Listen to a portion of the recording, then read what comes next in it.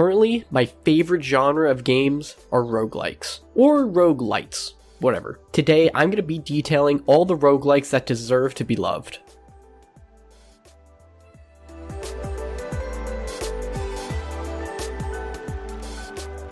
Welcome to the Switch Clicks Podcast, episode 150. My name is Dakota, and today I'm alone. But that doesn't matter, because I've been wanting to talk about roguelikes for a really long time now. And I've created a list of roguelikes that I've loved throughout the years that I've loved them. So, this might be a shorter episode, considering I am alone, but I'd still like to talk about these games, and I'm hoping that you'd like to try them too. Now, if you don't know what a roguelike is, it's basically a game where you start from nothing, and you slowly gain ability throughout a run, or throughout a certain time, or throughout different rounds, until you die and you restart back to the beginning. And if I'm not wrong, a roguelite is basically the same thing, but you gather materials throughout the different runs, and you will eventually be able to grow yourself throughout the different runs. Instead of just starting from zero every single time, you still start from zero, but next time it's 0.1, and then throughout the game you're leveling up to your fullest abilities, and you'll be able to finish the game by the end of it. So one of my highlights is definitely Vampire Survivors. Vampire Survivors is made by, I believe, one guy, maybe a small team, but they are incredible at just mastering the gameplay and sounds of a very well-made roguelike. Essentially, it looks like Castlevania, and I've actually done a play-by-tier review on it, so if you want, you can go check that out, link in description. And the fact that it's such a simple mechanic, where all you have to do is control where you move, and the only other inputs are clicking on the abilities you get, or the power-ups, and it's incredible that you are limited to your however much power you get, because the enemies will always get harder, and although it is a max of 30 minutes per round, you can still make a lot of progress in that 30 minutes. And then once you're done the game, you just go do it again with a different character, and you'll kind of just repeat the process. But it's just, I can't describe it, but it's incredibly satisfying to go through a game like this, almost mind-numbingly so. I think I heard somewhere that the lead developer also worked on gambling machines, because it almost feels like a gambling machine. You get that rush of brain chemicals if you need it, and it just, I don't know, it's just so satisfying.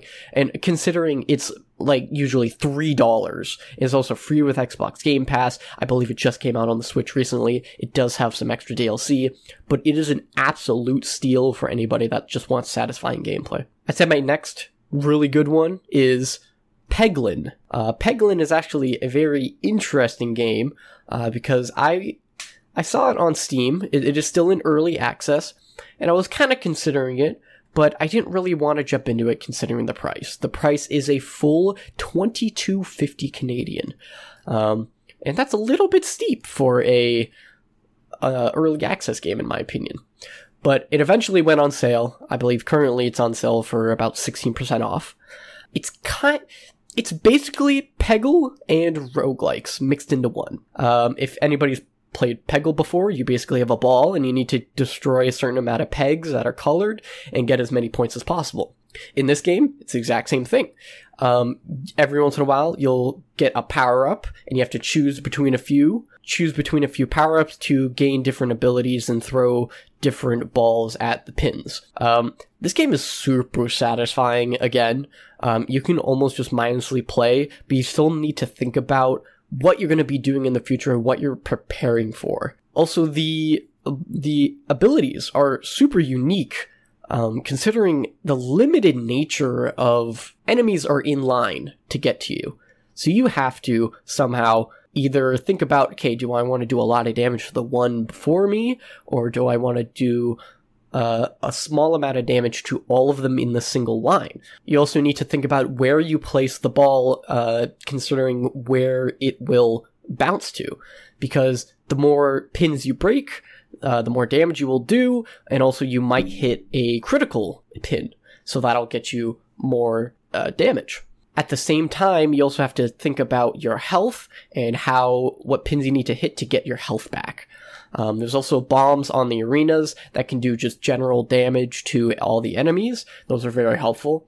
But it is still in early access, and they are still updating it very constantly.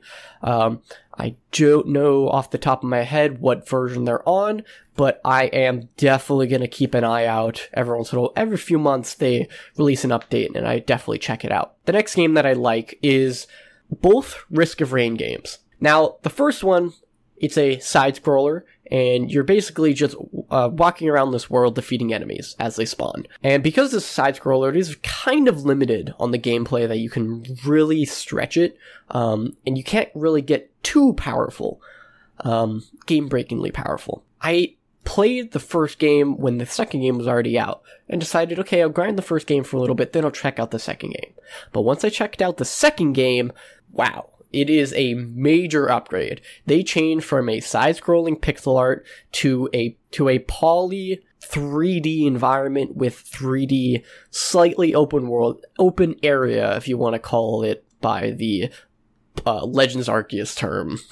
And this game is a game that you can break.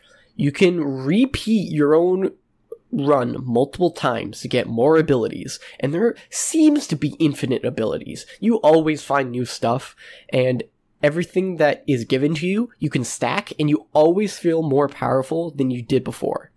Nothing feels like a worthless item.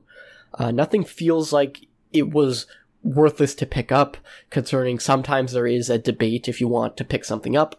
And the amount of unlockable stuff in the game is mind-boggling. It'll take you hours and hours to beat it. But it's also a game that you could slightly turn off your brain, and it'll still be amazing to play. Another game I wanted to shout out was Crafty Survivors. This only released, I believe, a few months ago in March.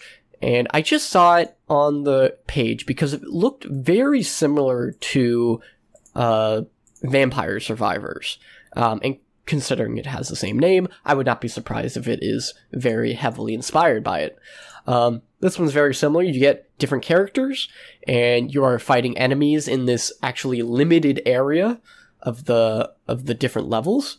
And each time you'll go through and you'll fight slightly harder and harder enemies with these different characters.